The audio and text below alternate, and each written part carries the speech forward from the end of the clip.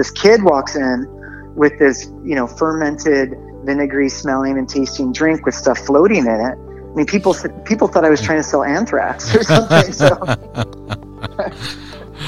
it's hard. This is C2C, where we cover innovation in the food and CPG business from conception to consumption. Welcome to the podcast, everybody. Today, I'm excited that my guest is GT Dave, who is the founder and CEO of GT's Living Food, one of the top, if not the top, kombucha companies. GT, welcome to the podcast. Thank you for having me. So you've got such an interesting story, and what I find is some of the leading brands I've seen over the years do have really compelling stories. Dave's Killer Bread, RX Bar, and now yours. We'd love to hear your story. So maybe you can tell us the story of your involvement with kombucha, and it's also very much a personal and a family story and quite a journey, spiritual and otherwise. Could you tell our listeners about that? Absolutely. So I had the pleasure of being exposed to kombucha in 1993 through my parents, who raised me a vegetarian, and through raising me a vegetarian also exposed me to many different kind of health and wellness lifestyle and diet choices. And so kombucha was one of the many kind of quirky and out there things that they brought into the household, in addition to the tofu, the chia, the wheatgrass, the noni, you name it. So naturally, I was about 13 years old at the time. And so when kombucha came into the household, it was very weird. It was honestly one of the weirdest things I think my parents brought into the household at the time. It smelled weird, it tasted weird, it looked weird. So I honestly didn't want anything to do with it. But I did notice that my parents quickly fell in love with it. And they went from making one batch to several batches. And I observed that it literally became an obsession of theirs. And for those listening that don't know what kombucha starts off as a organic brewed tea. So that's nothing unusual about that. But where things change is you have to get your hands on the actual kombucha culture known as a SCOBY that ferments the tea over a period of 7 to 10 days, depending on the size of your batch. And during that fermentation, you have a complete transformation of the tea into something that we call kombucha, which is kind of naturally effervescent or fizzy, has kind of a vinegary smell and bite to it, and is known to be incredibly healthy. So that's what my parents were drinking. And they were drinking just the pure raw kombucha, no flavor at all. And as I said, they quickly fell in love with it. And then I became intrigued by their affinity for it. But it wasn't until my mother, 2 years later, thought she was pregnant. And so she went to the doctors. And unfortunately, she wasn't pregnant, but the doctors did discover a large tumor in her right breast. So that was a pivotal moment, not only in her life, of course, but in my entire family's life. Now, the good news is through the 2 weeks that it took to get the final kind of diagnosis results of her breast cancer, the doctors called her into their office and sat her down and said, "Mrs. Dave, we are speechless." They said, this tumor that you've had in your right breast, which is about the size of a golf ball, which we believe that you've had for 4 years, and we have identified as a fast-growing cancer, which at the pre-diagnosis, we believed it had already metastasized and had spread to your bones. But today, we're here to tell you that none of that has happened. And that is miraculous. And we want to know if you've done anything unusual in your diet, Chinese herbs, Chinese medicines, anything out of the ordinary that could potentially played a role in keeping your body resistant against the cancer. And so my mother said, "Well, I'm a vegetarian. I exercise every day. And I've been drinking this pungent tasting tea for the last couple of years, and it makes me feel great." So at the time, now keep in mind, this is now the mid-90s. So you don't really have a Google. The internet is just kind of happening, but it's certainly not mainstream. So back then, to get information, you kind of have to go to like a library. And so that's what my parents did, is after this kind of experience happened with my mother's cancer and her diagnosis and the success that her doctor suggested to her, both my mother and my father both went to the local library and started doing some research on kombucha. And within their first effort, they even came across a book called Kombucha and its naturally suppressing abilities against metabolic diseases. namely cancer. And I'm not making that up. I mean, you could not be more obvious than that. And so this was the first time that my parents, who had been drinking kombucha for a couple years, knew that it made them feel great, knew that it was healthy, but that's really all they knew. They didn't know to what extent it was healthy and why. But after my mother's experience and now this newly found information that they came across, it became very obvious that kombucha was something very special. And in your heart and your brain, how certain are you that it cured your mother? Well, first of all, I've never said that it's cured her. And I would be a fool if I did. Because candidly, there's no such thing as a cure-all. The body is a fascinating, dynamic, living thing that there is no one singular thing that I can say will help you, will help me, or help anyone. And because our bodies are so dynamic, it takes a lot of things to make us healthy and a lot of things to make us sick. So what I believe kombucha did is it clearly didn't cure my mother, but what it did, and what I think is critical even to today with our bodies and the way we live, is our bodies unfortunately are imbalanced, right? We're bombarded with toxins, we're bombarded with impurities, pesticides, stress, all of that. And that can be in our food, that can be in our environment, that could be in our relationship, it could be in the energy that we come across. And so what I believe the role that kombucha played in my mother's life and plays in my life and others that drink it is it helps detoxify and cleanse, and through that restores a balance. And when the body is in balance, the body can actually heal itself. So that's what I believe, and that's actually what kind of came up in the research that my parents did, is that through the detoxification and alkalinity that kombucha promotes, it creates, one, a stronger body that's more resilient and can fight off metabolic diseases. And two, it creates an alkaline environment for the body, which unfortunately we're mostly acidic at times because most processed foods, if not all processed foods, make the body very acidic. And doctors have identified that cancer truly thrives in an acidic system. And so the way to create an unfavorable environment for cancer to grow in, you have to help alkalize your body. And kombucha and other kind of fermented foods do that. Mm-hmm. So I'm going to say you grew up in a non-traditional household, at least for the United States, and you had some early, very personal experiences with kombucha. How did you then get involved in the business? It's funny. It wasn't ever really this business idea or this business plan or anything like that because, when all of this was happening, I was just a teenager. And I was a teenager. I was kind of an unusual teenager. I was a young gay male growing up in the west side of Los Angeles. And at the time in the 90s, being gay wasn't cool.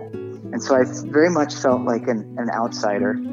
And like most kids, I tried to fit in and realized that didn't work. And then I spent, the rest of my childhood trying to hide or escape.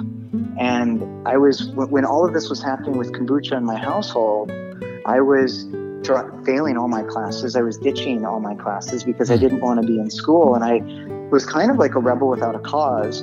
But when kombucha came into the household, helped my mother, and then I started to drink it myself because I was inspired by her story, it kind of motivated me to put it out there. I felt that kombucha was something that was so special that needed to be shared. And I realized at that time that if the only way for people to enjoy kombucha was to make it on their own, then it wouldn't go anywhere.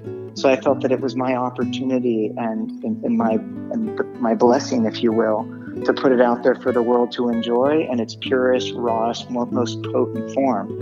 And that's what I did. I didn't really see it as a business. I certainly didn't see it as a financial opportunity. It was really just something that resonated with who I was, how I was raised, and it also got me out of school. So I started my company when I was barely 16, actually 15, and designed my own label, started making it and brewing it at my parents' house and delivered it to the local health food stores. And it was just that alone that was my fulfillment and my reward. Wow. And I said it already on this podcast, some of the best products and best companies, the founder has a passion towards the product and is deeply involved in the product. How How did you take your next steps in the business? Well, it's interesting. I would say for the first 5 to 7 years, I ran my company like an overprotective parent.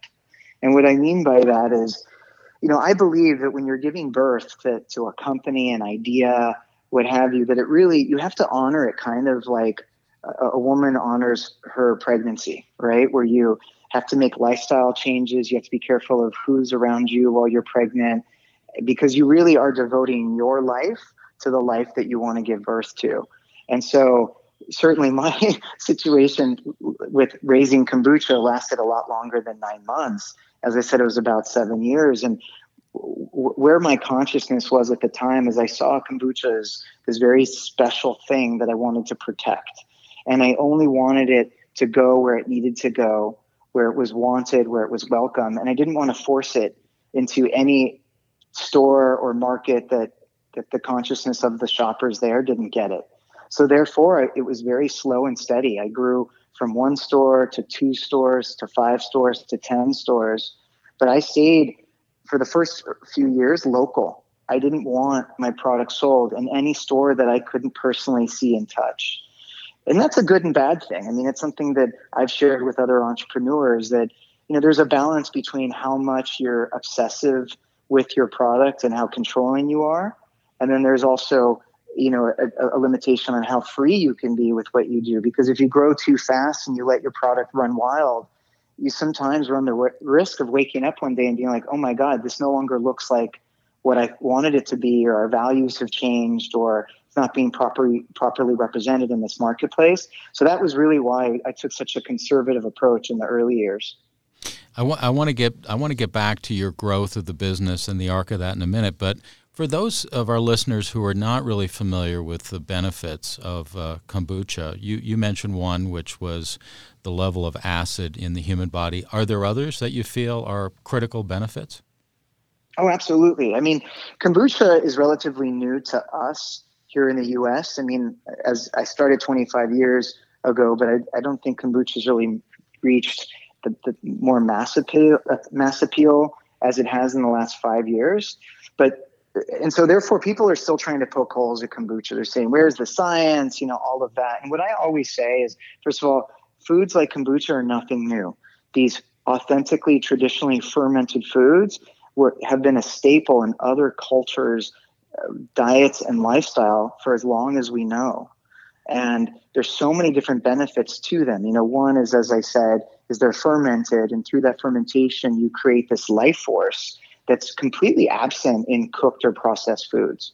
So that's number one. Number two, studies have shown that all fermented foods are pre-digested, because part of the fermentation, the nutrients are broken down. So when we ingest these foods, they almost assimilate immediately, which means the nutrients are more bioavailable to our bodies because our bodies don't have to spend all the energy breaking them down. And then from there, you have the organic acids, which help regulate the body's pH. You have the naturally occurring probiotics that replenish the gut, the digestive system, and the microbiome. You have the natural detoxifying qualities that help rid the body of impurities, which again support a healthy immune system, better energy, better sleeping, clearer skin, clearer eyes. I mean, the list goes on and on. When you talk about what happens to the body when it achieves a state of balance, you're really talking about taking your body back to when it was in its perfect state of health, which usually happens when we're much younger, right? Because that's before nature, that's before the environment and other things have kind of had their way with us. Mm-hmm, mm-hmm. It's interesting, the whole food industry. People sometimes maybe who are not familiar with kombucha would say, oh my goodness, fermentation, living organisms, SCOBY, there's a yuck factor there. But I recently watched Michael Pollan's episode Earth from the series Cooked, and fermentation is in tons of our food. We couldn't have chocolate without fermentation. We couldn't have cheese. We couldn't have beer. So I'm curious, have you seen that? Have you seen that particular show or episode? I have, and I absolutely love it, because I love what he says, that we really do need to take a closer look to what goes into our food, not just only the ingredients that are used, but how it's made and by whom. And we really do need to kind of refamiliarize ourselves with cooking, fermentation, and other methods that go into making food, because it's certainly not a one-size-fits-all. Mm-hmm. So when you created over a series of years your particular kombucha and started marketing it, as you said, starting with one store, then 5, then 10, what was your R&D process? What were all the blood, sweat, and tears that went into your formulation? Well, the R&D really was just commitment. And when you make something as natural and as raw and as pure as something like kombucha, all you really have to be is be a steward to nature, right? I did not invent kombucha. I certainly didn't create it. It existed before me, and of course it'll exist after me. So really what my responsibility is, which is the closest that I can call an R&D process, is just make sure that I'm honoring and protecting the authentic traditional recipe of kombucha. And the reason why, some people listening might be like, well, that's a no-brainer. I mean, why would you not do that? But the reality is that when it comes to business, and this is something that I learned about 5 years into it, maybe 10, where in this world, and certainly in this modern day Western society that we live in, as soon as you want to turn something into a commercial opportunity, it's almost like 9 out of 10 times quality and integrity are thrown out the window. And it's all about profit. It's all about scale. It's all about mass production. And so I encountered a lot of resistance and a lot of bad advice early on, because naturally when you're in a business and you're in an industry, you interact with others and they give you their opinion. And I was blown away by a lot of these opinions that I was being given was how to cut corners, was how to cut costs. And I remember early on saying to myself that I don't care if I'm only selling one bottle of kombucha, but it has to be the best bottle ever. And it has to be the highest quality with the highest potency, because if I can't say that with confidence, I'd rather not do it. Yeah, and that remains true to today. And your philosophy also seems to be don't mess with Mother Nature. Absolutely. Science is great when it comes to your iPhone or when it comes to the latest and greatest electronic or device that you're working on. But when it comes to our food should be pure. So when you started to move beyond 10 stores and you started to tiptoe into sort of national distribution, what were some of your first or the first business deal that really caused your product to take off in the market? Well, I would say probably I bottled my first bottle of kombucha in 1995. And I would say it was in 1998 is when Whole Foods came knocking on my door. And that was a big deal because when I first started, there was no such thing as Whole Foods. And the only natural food grocer that you had access to was local ones. There was very few chains, if at all. But then Whole Foods came into Southern California. They acquired a chain of stores called Mrs. Gooch's, reskinned them as Whole Foods, and then virtually overnight became like the destination for health and wellness in Southern California. And so I approached them in like 1996 or 97, and they turned me down.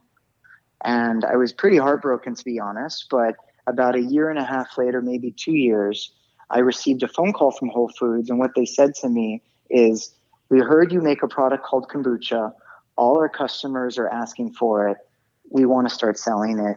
Can we link you up with our distributor so we can get you in our stores? And what caused them to turn you down? Sorry to interrupt, but what caused them to turn you down and then do a 180 2 years later? To be honest, it's the quintessential dilemma when it comes to growing a new category, is that when you're growing something new, you have a lot of doubters, a lot of naysayers, a lot of people that will dismiss and discount you because, they think, well, if this is so great, why isn't it already big? And then you have to have that kind of uncomfortable conversation of like, well, not everything happens overnight, right? Like some of the greatest ideas took a while for them to take off. And so that's honestly what happened with Whole Foods. They didn't know about kombucha. They could tell that it was fermented. They could tell, because you obviously have to submit samples. So I submitted my samples, and I obviously wasn't there when they did the review, but I can almost guarantee that they're like, oh, this smells weird. This looks weird. No, thanks. Oh, it's But through amazing. popularity, Yeah. and consumer demand is ultimately why they came calling, which is really interesting that you really need the consumer support to win over retail support at times. So was that your key inflection point for the business when you started to team up with Whole Foods in 98? It was. I mean, I would say over the course of 25 years, we've had several of those like critical, pivotal moments. And that was certainly one of my first, where I was now playing. I felt like my business was being legitimized through my relationship with them. And so it was definitely kind of a game changer.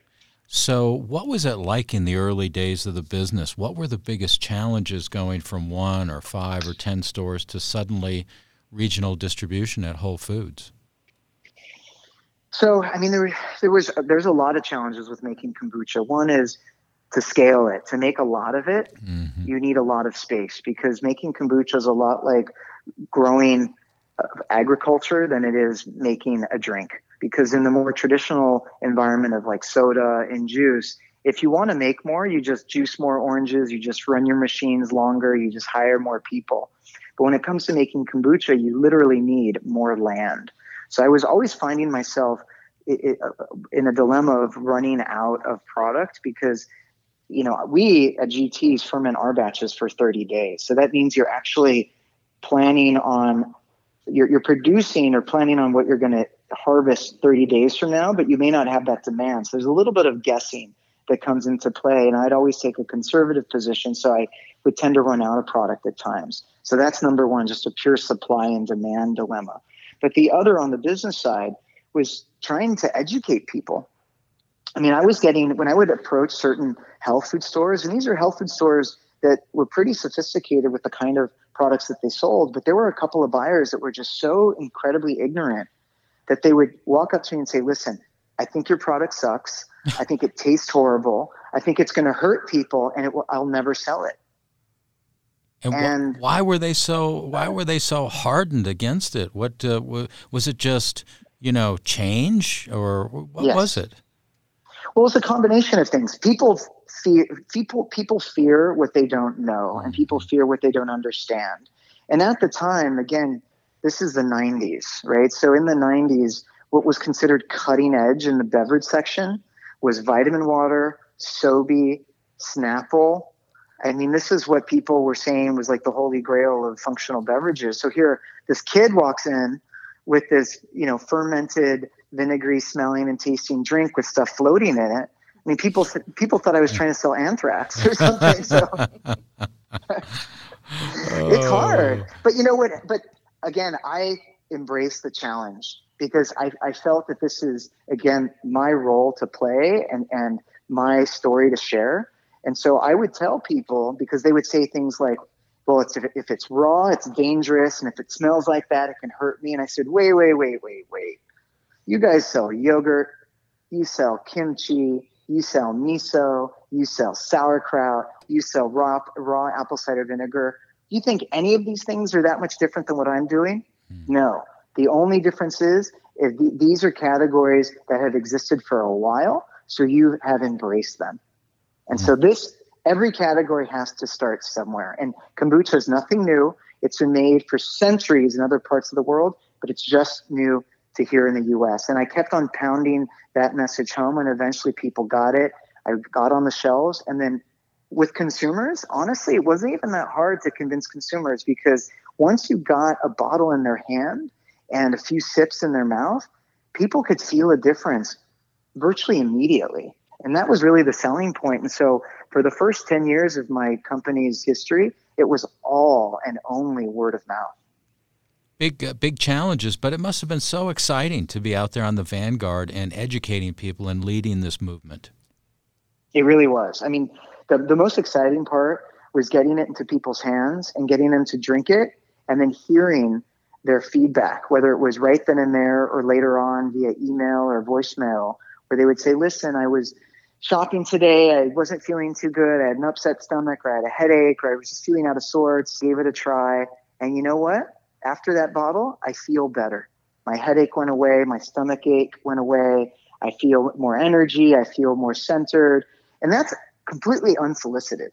And that's what really kind of gave me my sense of purpose and certainly my drive, and reaffirmed that what I was doing, that I was onto something. That must have been awesome.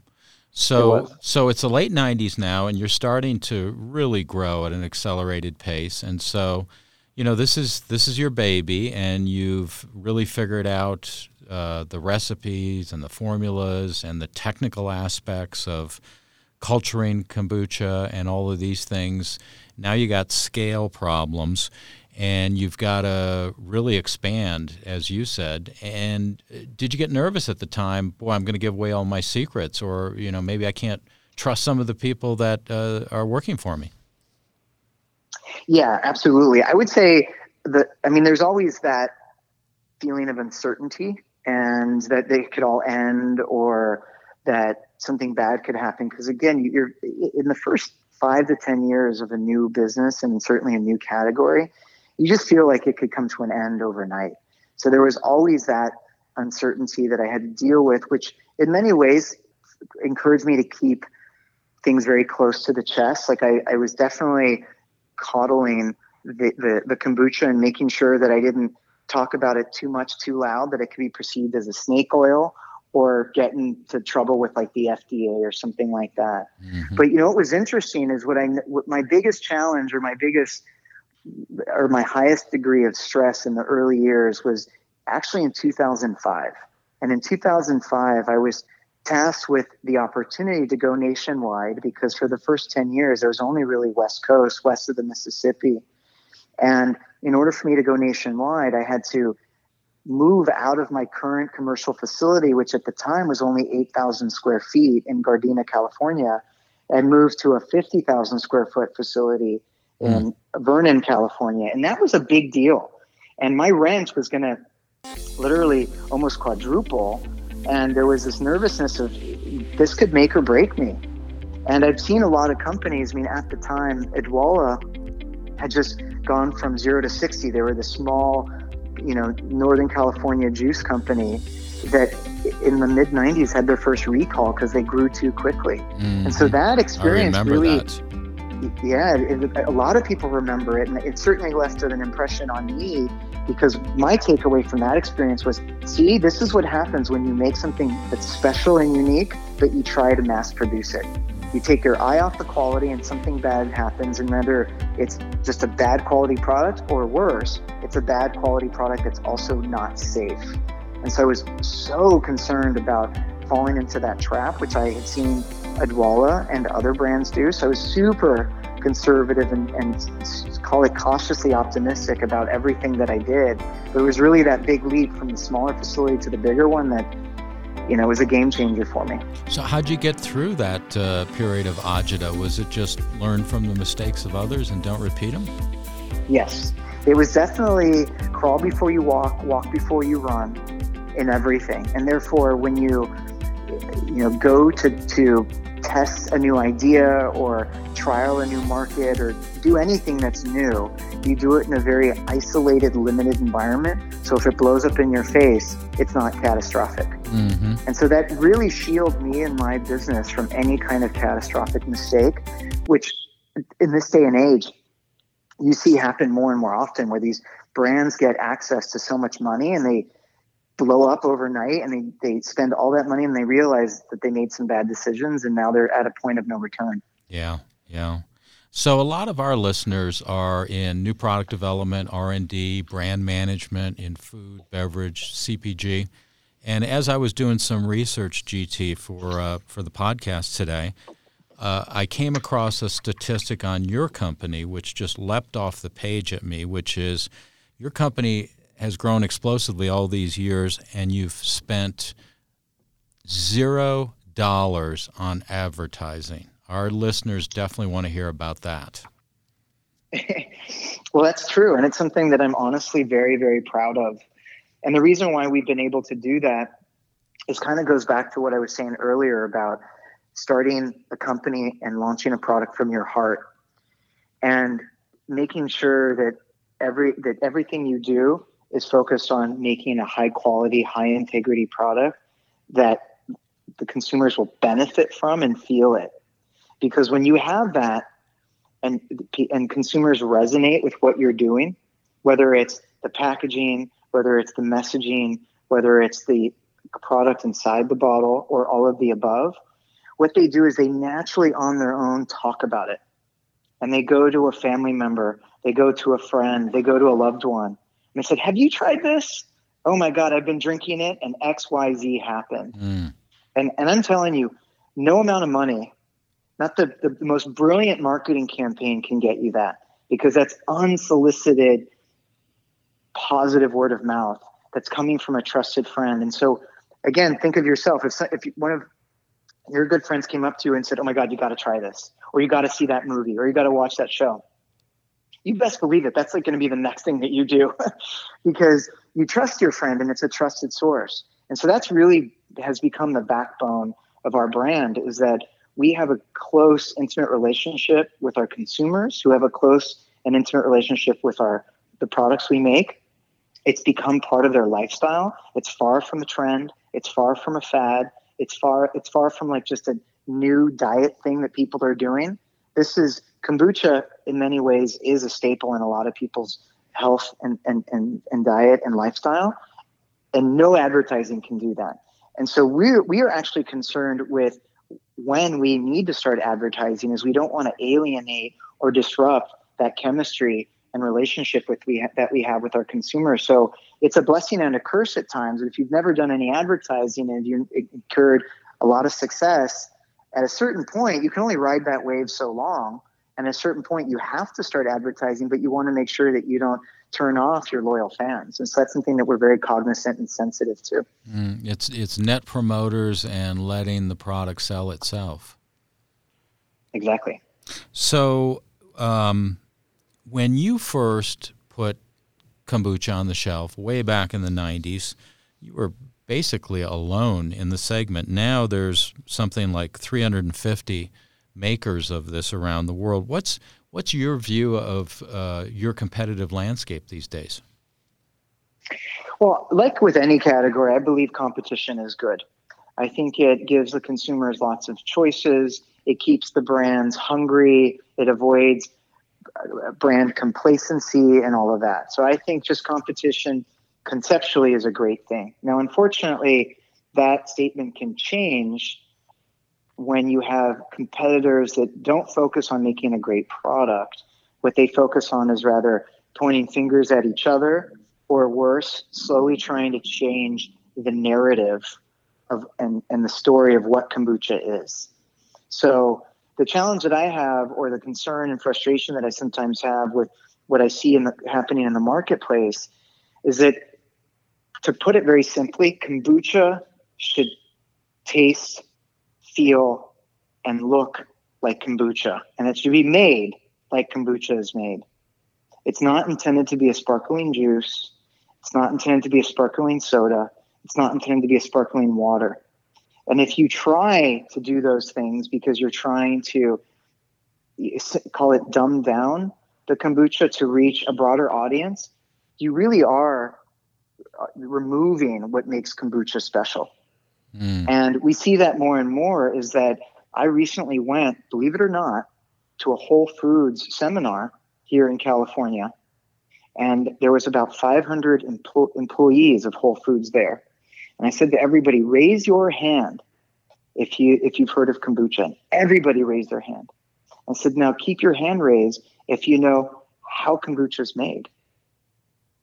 And I'm telling you, only about 5, maybe 10% of the hands stayed up. And that's shocking, because if you don't know what kombucha is, do you really know how or why you should drink it, or how or what the benefits are? And that's unfortunately the challenge of the day and age that we're in right now, is because of the social media and the Instagram and all of that, people just go off of how things look. They don't really do their research. They don't read. They don't ask. They don't, investigate and do their research. They just kind of follow trends. And if I look cool, if I'm carrying that bottle, or if that word is on trend right now, then I'll use it, and that's it, even though I don't really know what I'm doing. And that is no exception when it comes to kombucha. So you're seeing this proliferation of these kombucha brands that, to be honest, are really just new age sodas. and they're being sold for like $1 to $2. So they're not only are they cheapening the story of kombucha, but they're just straight up cheapening the brand and the category out there, which, I'm concerned that one day we'll wake up and kombucha is just going to be a commodity and it's going to be sold like a can of Coke or Pepsi. I'm here with GT Dave, an absolute pioneer and leading founder and entrepreneur and head of one of the most successful kombucha companies in the world. So I'm going to use an analogy here. I talked to a number of CEOs in the CBD space, and I've had some very lengthy conversations with them about their concern about bad actors, just making false claims or cutting corners and things like that. And of course, CBD and kombucha have some similarities in terms of health benefits and claims and things of that nature, and a lot of passionate users and net promoters. Do bad actors scare you in your business? Absolutely. I mean, we're in the CBD category as well. We have a CBD kombucha as well as a sparkling CBD water, and we started to make our way into the CBD world about 2 years ago. And where we're at now is exactly what I was worried was going to happen, which is unlike kombucha for the most part. Until recently, kombucha was really difficult to access because you had to get your hands on a culture. You had to cultivate your culture. So you had many of them to make many batches and all of that. So there was initially a high barrier to entry. With CBD, there's not really. I mean, you can just buy the ingredient and throw it in your product and just start making outlandish claims. And so what has that done? That is going to slowly erode consumer trust. You're going to have regulators that are seeing red. And then you're going to have what happens out of that. You're going to have all these weird regulations that are basically coming in to intercept or prohibit this type of behavior. But sometimes it's almost too late. And so that's my concern with what could potentially happen to CBD are these empty promises, these exaggerations, these cure-all claims, which, like I said, there's nothing, including kombucha, is the only thing that can cure you. There's no such thing as a singular cure. Mm-hmm. Yeah, the good actors I know in the CBD space are actually asking for regulations to get rid of the bad actors and force them out. Exactly. So as your company grew, and you've got more opportunities going for you and a growing legion of fans, what makes sense in the food and CBG space is to look at line extensions. And so recently, for example, you launched a new line called Alive, which is, and I hope I pronounced the word correctly here, adaptogenic. Can you tell our listeners about that? Absolutely. So you mentioned a great point. So in 2017, I renamed my company GT's Living Foods. And the reason why that was important is I started to sense that the kombucha category could potentially run the risk of being overexposed and bastardized to a point of no return. And what I've always said is kombucha is something that's very special, and it certainly brought me and my company to the dance, so to speak, but it is not the only thing out there that is healthy. In many ways, kombucha is a representation of these living medicinal healing foods.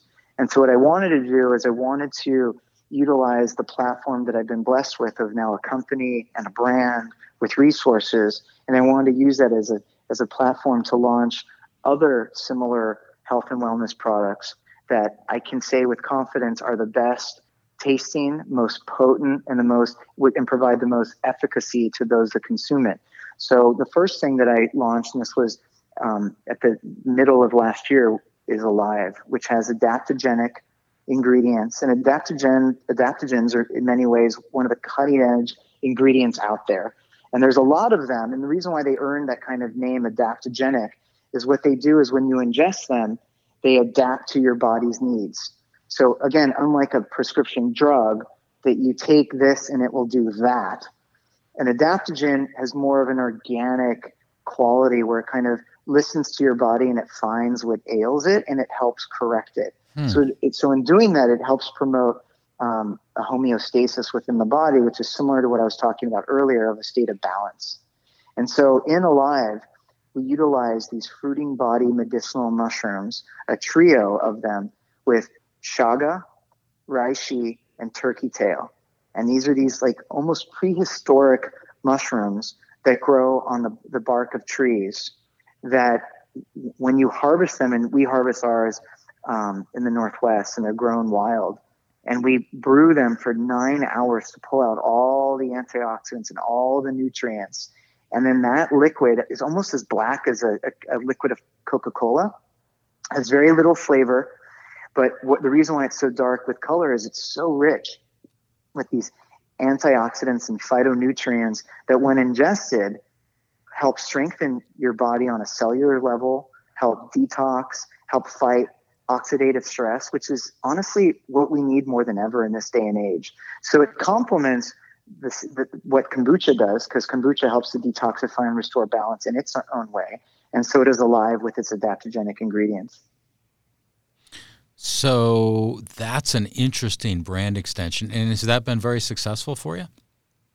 It has, but it is by no means going to be an overnight success. And I'm fine with that, because I believe that the best ideas are the ones that they're so out there for people that people don't know that they need it. And so your opportunity is to educate people so they know that they need it even before they realize it. And so with Alive, it's very, very popular with the cutting edge health foodies, but for your mainstream shopper, like Alive's not going to be in Costco anytime soon. Let's put it that way. It almost sounds like it's back to the future with the education you had to do way back in the 90s. Exactly. So another line extension that you guys have been very successful with is seasonal batches and different flavors. My daughter gives you a big shout out, by the way. I was talking to her yesterday about this podcast, and she said, "Oh, Dad, you got to tell him I'm a hardcore GT's Living Food fan, love the seasonal, love a lot of the flavors you've been coming out with." So what's your strategy there with keeping your consumers happy and attracting new consumers? Well, first of all, thank your daughter for me and tell her that I love her.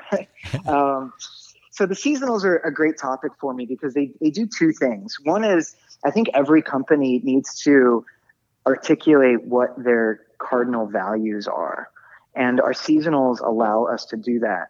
And so with every season, of course, there's 4 of them. You know, we start off the year with Pure Love, which we reference that the definition of pure love is unconditional, right? It has no age, gender, race, creed, what have you. And then from there, we move to Spring, which is Bloom, which is our way of saying that we believe, just like the butterfly, which is the imagery on the label, transforms from the caterpillar, we believe that every day is an opportunity to personally transform our bodies and our lives. And then the third one is Unity, which is our summer edition. And Unity is inspired to celebrate the human connection and humanity and equality and what brings people together, that we believe that there's more that brings us together than pulls us apart. And then we round out the year with Living in Gratitude, which is, of course, what we're producing right now, which is just an opportunity to reflect on the year and celebrate the little things in our lives that we sometimes overlook, like a roof over our head or running water or a smile from a stranger. And so it really allows us to talk about these special, call it pillars that we subscribe to and endorse, or a way of living that we think and we know our fans resonate with, because it helps them have a more intimate connection with us as people as well as our brand. And then the second thing that the seasonals do is, you know, at GT's, we're a sizable company, and sometimes what that can bring as a disadvantage is it can sometimes make you somewhat bloated and slow to move and not very agile. So with our seasonals, we literally switch our production and our label and all the flavors every 3 months, aligned with the changes of the season. So it was really important to me as a brand. The seasonals prove to ourselves as well as the people that we do business with, and of course ultimately our consumers, that we may be big, but but we still can be small. And we're not so big that we can't leverage seasonal ingredients or seasonal expressions or just seasonality, that we certainly have the opportunity and the resources to act like a small company, because in our heart of hearts, we're still very much a startup small company. I'm really finding this pretty damn impressive. So you've already got passionate consumers, net promoters like we talked about. You don't have to spend any money on advertising. So you're obviously deeply connected to your consumers over the health benefits and so on and the quality of your product. And then what do? You up your game with things like seasonal and the Alive adaptogenic. Are you finding you're even taking it to the next level with your customers in terms of how deeply connected you are with them? Yes, and you have to, because in this day and age, there's so much noise in the marketplace and so much noise in the industry of everybody trying to be the next darling, the next unicorn or jewel of the health and wellness industry, that you have to be a pioneer. You have to blaze trails to really stand out and be here for the long term. And so that's something that we remain committed to. So with so many different products on the marketplace now, what's your commentary on things that do get some press, like sweetness levels and changing consumer tastes and demands? What's your position on all that? What's the landscape out there? Well, I have a couple of opinions. So one is anything that encourages consumers to read the label of what they're ingesting, I'm a fan of, and I will always support, because education is key. We need to know what are the ingredients that we're consuming, how's it made, who's making it, and ultimately what's the nutritional profile. Now, there is a line that you have to draw, though. And we saw it 10 plus years ago with Atkins, which was the low carb, high fat, high protein diet. And now you're seeing it again with keto. Mm-hmm. And I'm not saying that these diets are bad explicitly. They're just, I just want to exercise or suggest that people be super cautious when they embark on these journeys, because what happens is, and we do it too much here in the States, is we get caught up with macronutrients. And a macronutrient is fat, protein, and carbohydrates. And that's all we look at. We don't look at nutrients in the form of vitamins and antioxidants and how it's made and minimal processing. We just look at those three things. And in doing so, you create this imbalance. And so even more than ever before, sugar has been demonized to such a severe degree that people have kind of lost touch that nature did create sugars for a certain reason, and our body does use sugar as fuel. Now, I'm not saying go pick up a can of Coke or eat like a Dunkin' Donuts or something, but I'm just saying is that you need balance. And I've talked to people that have stopped eating fruit because of sugar. And what they don't realize, they're depriving their body of that fiber, those antioxidants, the water, the assistance that fruit gives to the body through elimination and detoxification. And they're doing it just because they're following keto or they're following, the latest trend that again, hopefully will go away in the next year or two. So that's the concern that I have with the modern day emphasis on certain nutrients, is that you kind of go in the opposite direction and you get out of touch with nature, which is of course not a good thing. Mm-hmm. And so another area that's interesting for kombucha is non-alcoholic versus alcoholic. You have, I guess it was about 7 or 8 years ago, you introduced your classic line. Can you talk to our listeners about that and your position on the market opportunity? Absolutely. So first and foremost, when you're making a fermented product, a traditionally fermented product, you always will have some form of alcohol in it. And that's okay. It's actually a great thing, because alcohol is nature's way of preserving itself. And it's also nature's way of protecting whatever you're fermenting from getting contaminated and growing bad bacteria. So the alcohol in many ways is a preservative, so it's okay. Now, kombucha has a trivial amount of alcohol. Other fermented foods have a trivial amount of alcohol, and that is it. Now, what we've learned recently is that with the trend of these hard seltzers that are coming out, so the White Claw and the Truly and all of that, is that there's a consumer that is now wanting to drink alcohol again, which is unusual because for a while there, alcohol was considered dead and buried as far as what people were pursuing. through the, because people want to be healthier. But now, out of the blue, people want to drink alcohol again, but they just want to drink it without any sugar or anything like that. And so kombucha is now turned into, there's a new category within kombucha called hard kombucha. And what it is it's a kombucha that has a higher level of alcohol content that candidly doesn't occur naturally in the kombucha.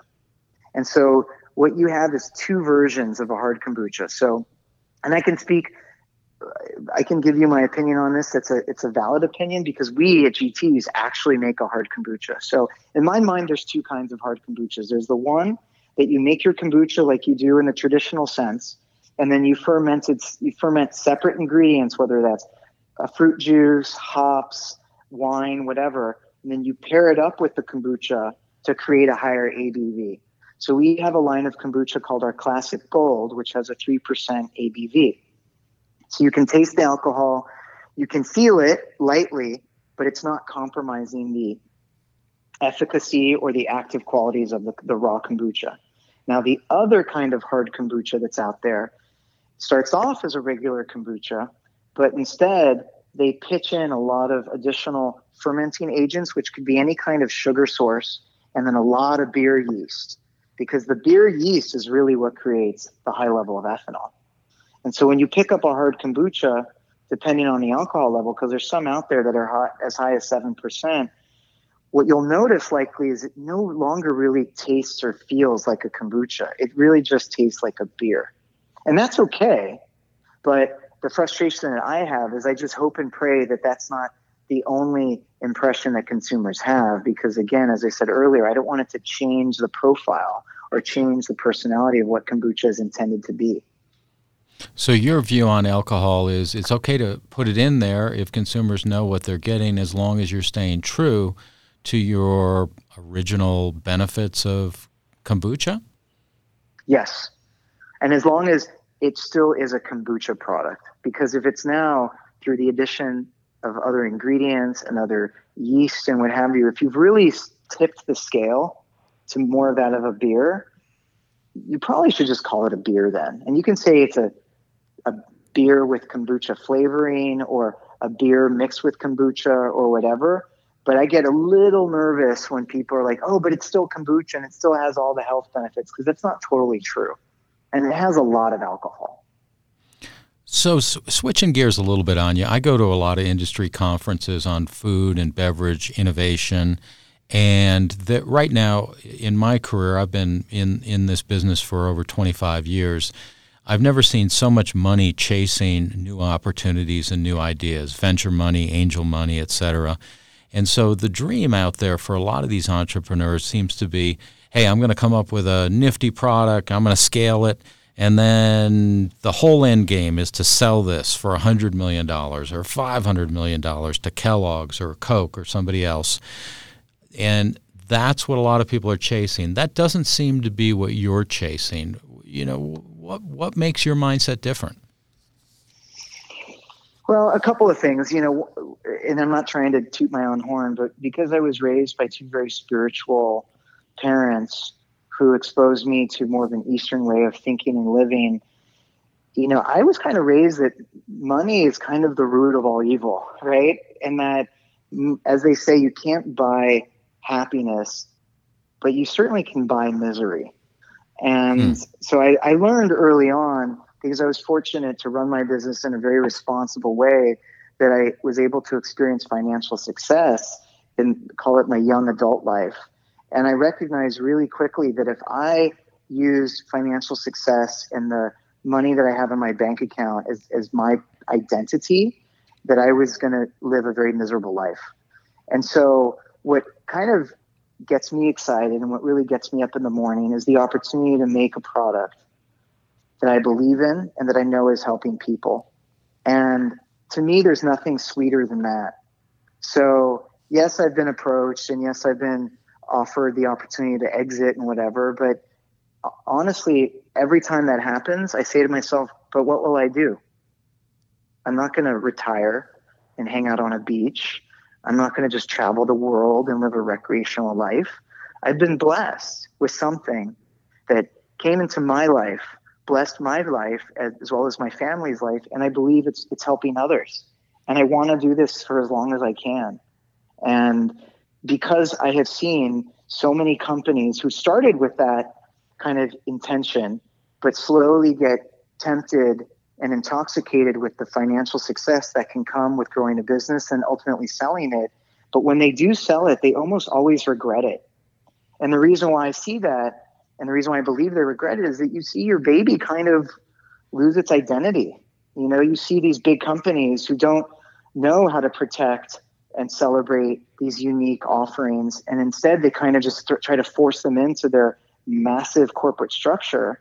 And so that product, whatever it is, slowly loses what made it special. And honestly, I'd rather die than see that happen. And the truth be told, my name is on the label. So that even forces me to answer to a higher level of integrity, because people will know that I'm the guy that sold out. And that GT's kombucha is now in a plastic bottle, and it's now pasteurized, and it's now shelf stable. And I couldn't look at people in the eye and say, yeah, I think that was a great idea, and I'm very proud of it. So as long as you're excited to get out of bed every morning and go to work, you're going to keep at it. I am, until somebody tells me to stop, or until I'm no longer good at it or physically unable to do it. But I'm here for the long term. And to be honest, I feel like I'm just getting started. Well, speaking of that, you've recently launched into a new area, which is your new product called Dreamcatcher, which is infused with CBD. So let me ask, GT, what made you want to get into that business? And, what are the benefits to your customers by having this blended kombucha and CBD product? Well, so again, I'm a big believer in plant-based medicines, right? Which is why I love kombucha, which is why I love the adaptogenic ingredients that we talked about a second ago, and certainly why I love the hemp and cannabis plant. And I'm a big believer that the hemp and cannabis plant contains so many different nutrients and medicines that really would help our society get off of prescription medicine and help heal and balance. And so CBD is clearly no exception. And what I love about CBD is its anti-inflammation properties, its cognitive health, especially in this day and age where we are mentally overwhelmed by so many beeping and buzzing and vibrating and news alerts and social media notifications and all of that, that our minds are being overwhelmed. And something like CBD helps restore us to a state of mental balance, which is so critical. And so I wanted, just like kombucha, to be one of the first to be a steward of the CBD and make sure that I put it in a product that was a high quality product, and we used a high quality CBD, that we didn't make outlandish claims, and we didn't use cheap CBD ingredients. We used the best of the best. And we like everything we do, we put it out there in a responsible way to the marketplace and let the consumers enjoy it. Now, of course, we're being challenged by some of the bad players in the market where that's tarnishing the reputation of CBD. So it's easier said than done when it comes to selling a CBD product. Yeah, that's a whole different topic, and recently have had several guests on this podcast just delving into all of those issues, because right now the industry is crying out for regulation from Congress and FDA. So moving to a related topic, you just said, if we could deliver fantastic plant-based therapies to folks, whether it's kombucha or CBD or other things, and we could get people off of some of the pharmaceuticals that they take, wouldn't that be great? The next frontier, it seems to me, is in personalized nutrition, where we will all have very specific custom genetic profiles and recommendations on specifically the types of diet that we ought to have, the types of plant-based solutions we ought to be taking. What's your take on this whole area around personalized nutrition, and what are your plans, if you can share any with our listeners? Well, first of all, I think it's incredible. I think that this is where technology can be a good thing. That if we can have a deeper understanding of what makes me different from you, and how that plays a role in what I should eat versus what I shouldn't eat versus what you should eat versus what you shouldn't eat. Like, I've always been a big believer in even knowing your blood type, because I'm, for instance, a B negative, which says a lot about my lineage as well as the foods that I can eat or cannot eat. And again, something like a tomato, just picking that as a random example, is generally recognized as a health food or a clean food or whatever, but it may not do well for me, or at least I may have to watch my consumption of it. It's an inflammatory for you? Yes. And so that's the thing, is that people need to understand that it's not, when it comes to health and our food, it's never a one size fits all. So the more information that we can factor into that, so we can be more precise with identifying the good and the bad, I'm an absolute supporter of. So before we go into wrap up, GT, you've had quite a journey, tremendous success. Could you possibly give 2 or 3 business tips to innovators who are out there listening to this podcast, hoping to have a very successful food or CPG business, beverage business? What are the tips you might give them? Well, it's quite simple. I mean, I'll give 3 basic pieces of advice. One is do what you love, right? And what I mean by that is you need to do something that you genuinely are enamored by.